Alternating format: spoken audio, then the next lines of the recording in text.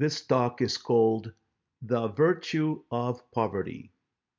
It was given by Lourdes Pinto to the Love Crucified community on February 11 of 2021.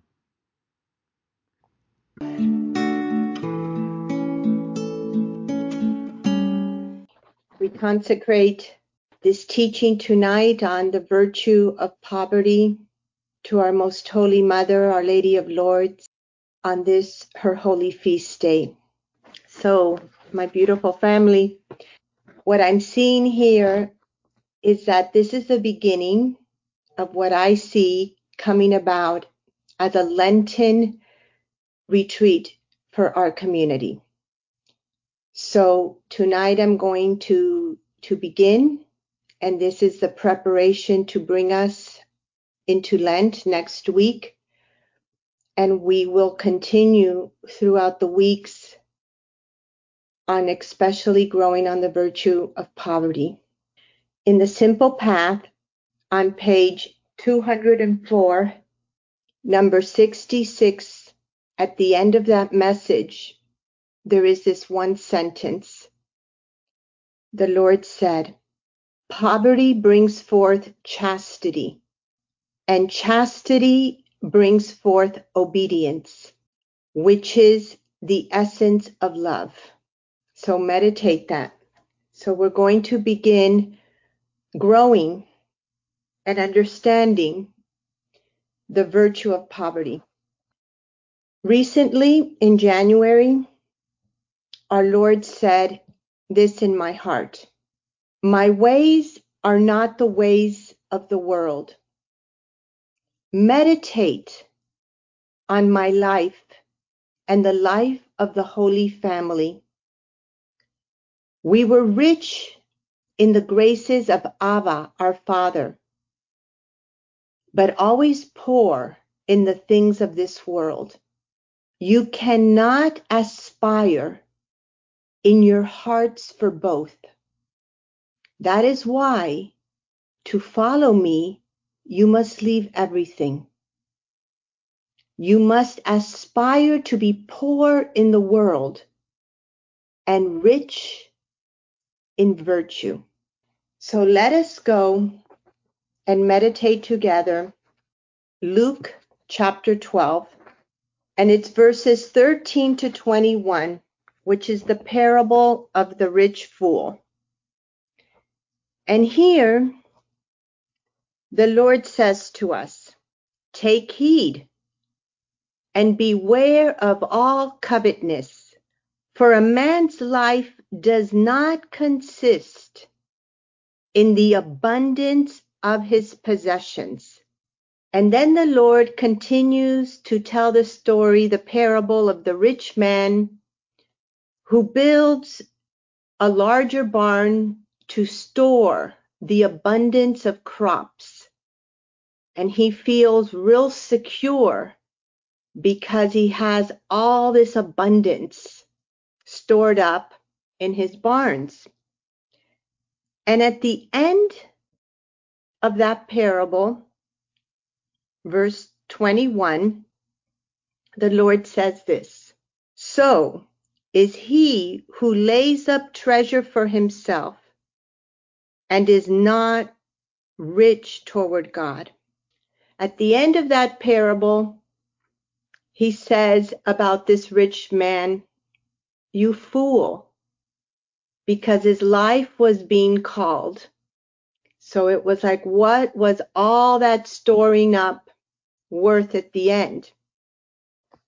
So let's meditate a little bit on this, because as we grow in the virtue of poverty, it's not so much what we've stored up, but it's connected always to what actually is within our hearts.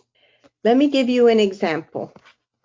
Right before our meeting tonight, our cenacle tonight, I was reading this beautiful story of Saint Alphonsus Liguori. And it was so providential that I read this right before the cenacle.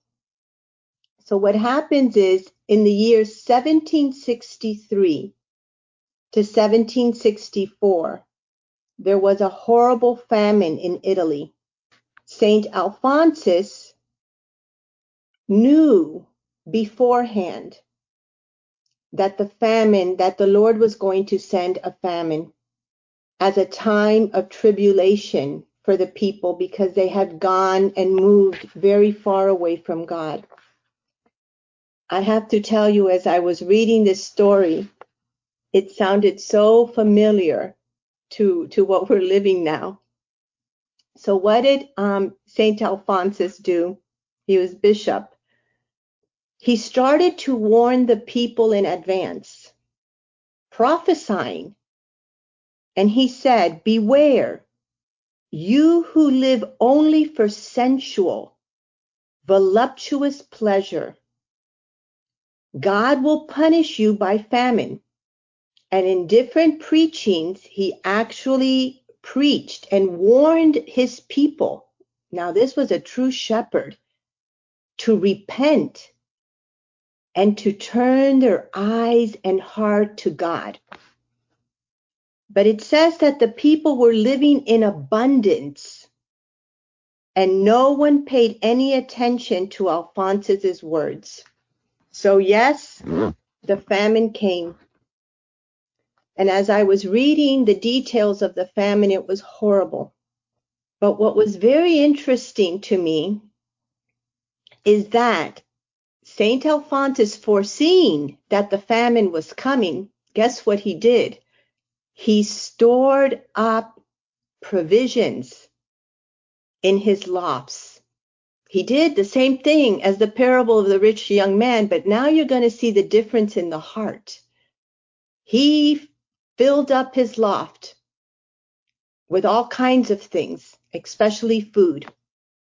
So when the famine hit, people were starving.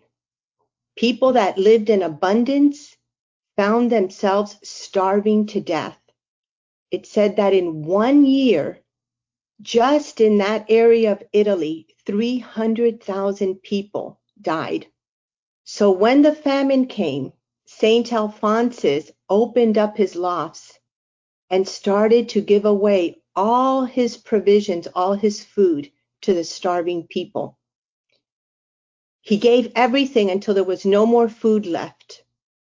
Then he sold his watch. He sold his carriage. He sold his horse. His staff was saying, "You're the bishop. You can't give away and sell everything. A man of your stature needs these things." And he said, "Absolutely not." He himself would eat daily a little bit of soup, it said, and a little bit of boiled meat, so that the rest could be given to the people that were starving. Here you see two different souls. The one in the parable that was storing up, but for himself. His heart did not live to desire God. Saint Alphonsus, on the other hand, is the opposite. His heart was first and foremost seeking God and seeking to be rich in virtue. So I thought of these times. There are many that have listened, like us, to the prophecies, that are aware of the times we've entered, and that are also storing up provisions. Is there anything wrong with that? Absolutely not. Yet, am I detached enough that I am willing, for whatever I have stored up, to share, if need be, and give away to whoever is in need during that time? Is my heart and your heart grown in love and in charity that I am willing to sacrifice myself to help and give myself and whatever I have to others solely for love. That's the difference. The Catechism of the Catholic Church says this in number 2547. The Lord grieves over the rich because they find their consolation in the abundance of goods. Let the proud seek and love earthly kingdoms, but blessed are the poor in spirit, for theirs is the kingdom of heaven. Abandonment to the providence of the Father in heaven frees us from anxiety about tomorrow. Trust in God is a preparation for the blessedness of the poor. They shall see God. I thought that was really beautiful because as I went back and listened to the teaching we had on poverty and the rich young man back in 2018 that I sent to all of you, I saw that the focus very much of that reflection on poverty was trust. And I thought it was so beautiful how the Holy Spirit has been forming, making us rich in virtues of humility, of faith, of purity. And now the Holy Spirit brings us back to poverty. And I want to focus on poverty again, but this time in the Sacred Heart of Jesus, in the desires of our hearts. If we continue in chapter 12 of Luke, verses 29 through 31, but it actually starts in verse 22, it's all about anxiety and fear. And the Lord says, at the end of verse 28, he begins by saying, O men of little faith, do not seek what you are to eat and what you are to drink, nor be of anxious mind. Then he goes on to say, your Father knows that you need these things. Instead, seek his kingdom, and these things shall be yours as well. To grow in poverty means that more and more the desires of our heart primarily is seeking God, aspiring to union with God, aspiring to be rich in virtue, not the things of the world. That is true growth in poverty. And then he goes on to say in verse 33, sell your possessions and give alms.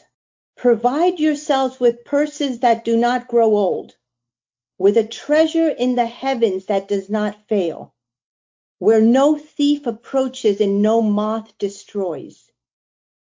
For where your treasure is, there will your heart be also.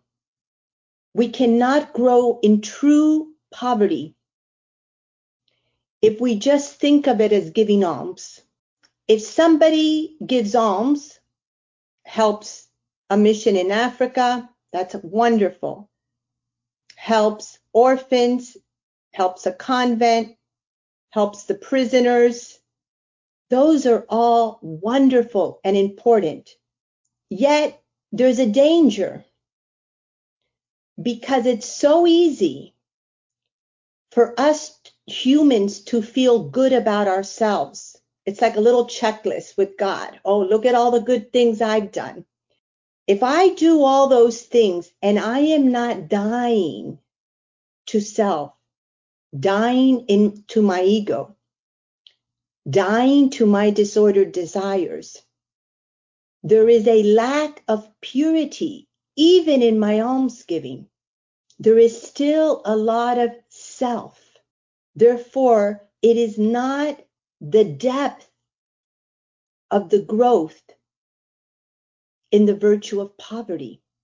In the Gospels, we see in Luke chapter 8, verse 3, two women that are actually wealthy. It says, and Joanna, the wife of Chuza, Herod's steward, and Susanna, and many others who were contributing to their support out of their private means. These were wealthy people that were disciples of Christ.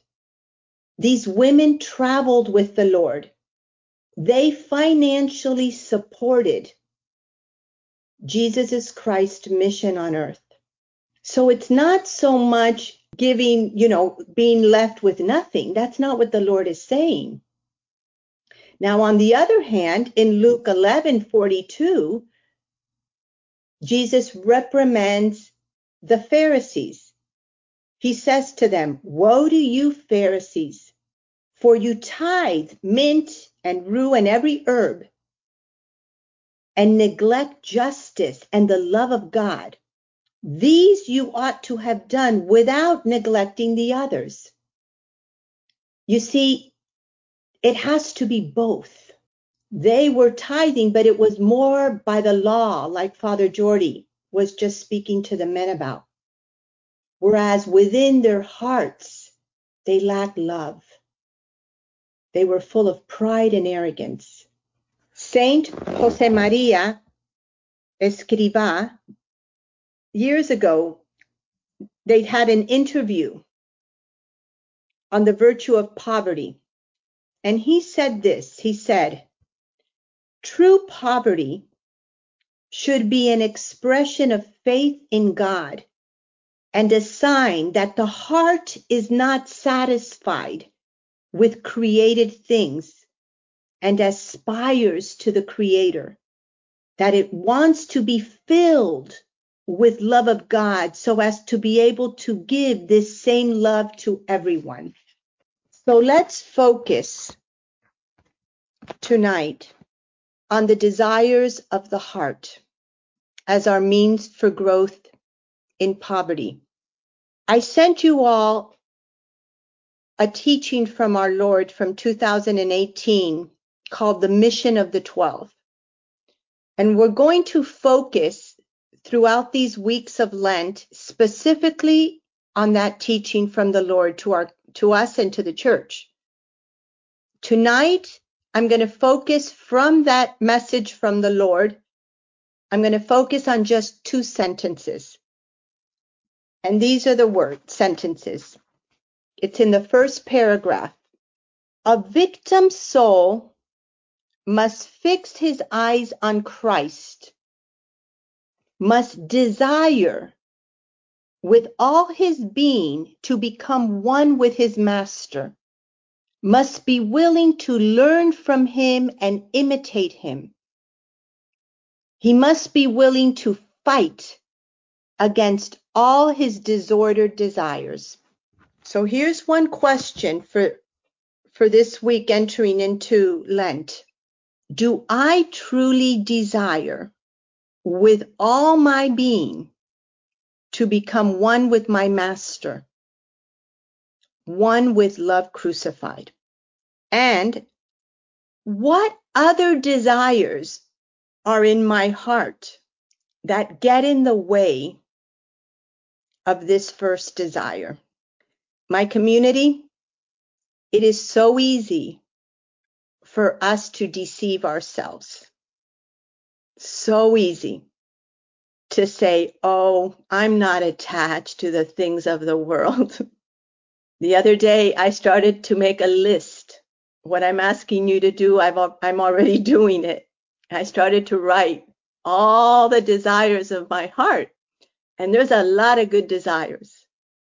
But I'm also attached to comforts. I started to think I really like my pillow and I really like my comfortable mattress and just all of these things.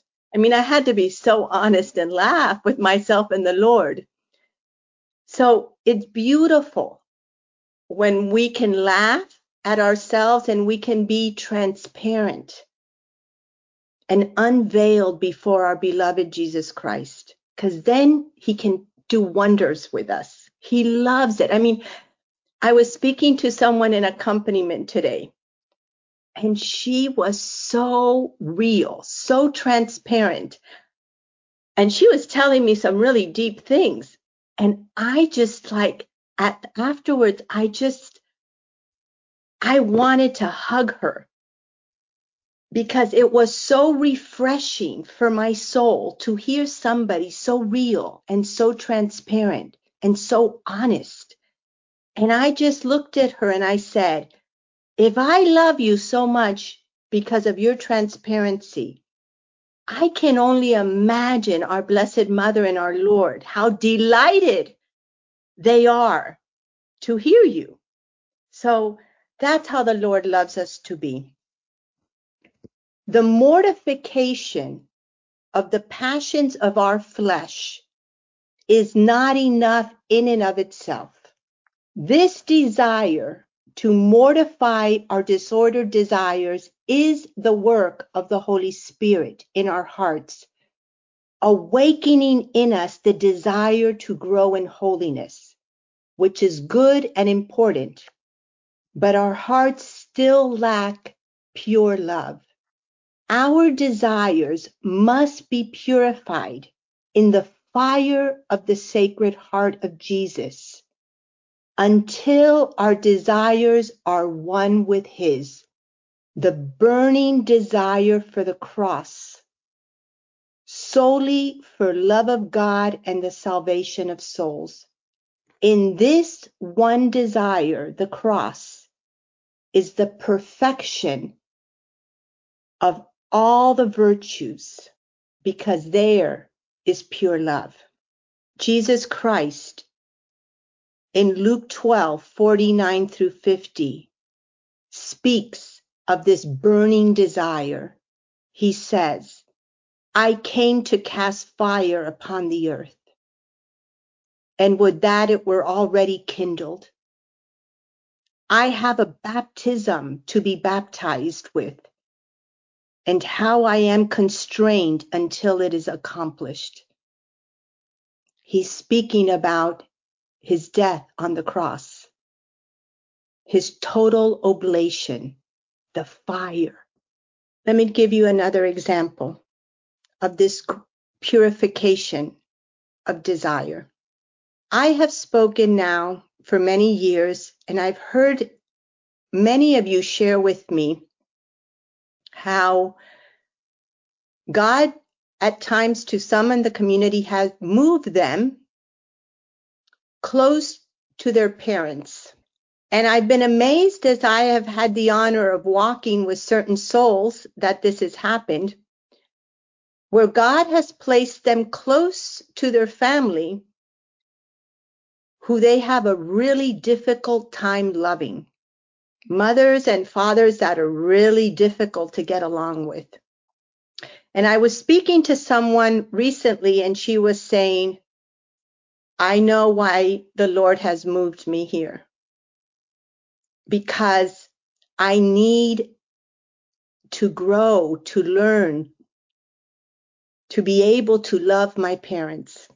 So we started to talk about this. And the truth is that there are souls in our lives, in our families, that are really, really, really difficult to get along with. Why? Because they are so broken. They are so wounded. They are so oppressed. And so what happens? They live in anger, in hatred, in hardness of heart, in harshness, in yelling, in criticizing, in manipulation is a biggie in dysfunctional families. And therefore, to be close to that is very difficult for anyone. And yet, the Lord has to purify our desires. The Lord has to purify us. This is a growth in poverty. We have to be emptied of resentment, emptied of anger, emptied of expectations of those we love. And what does it mean to desire solely the cross?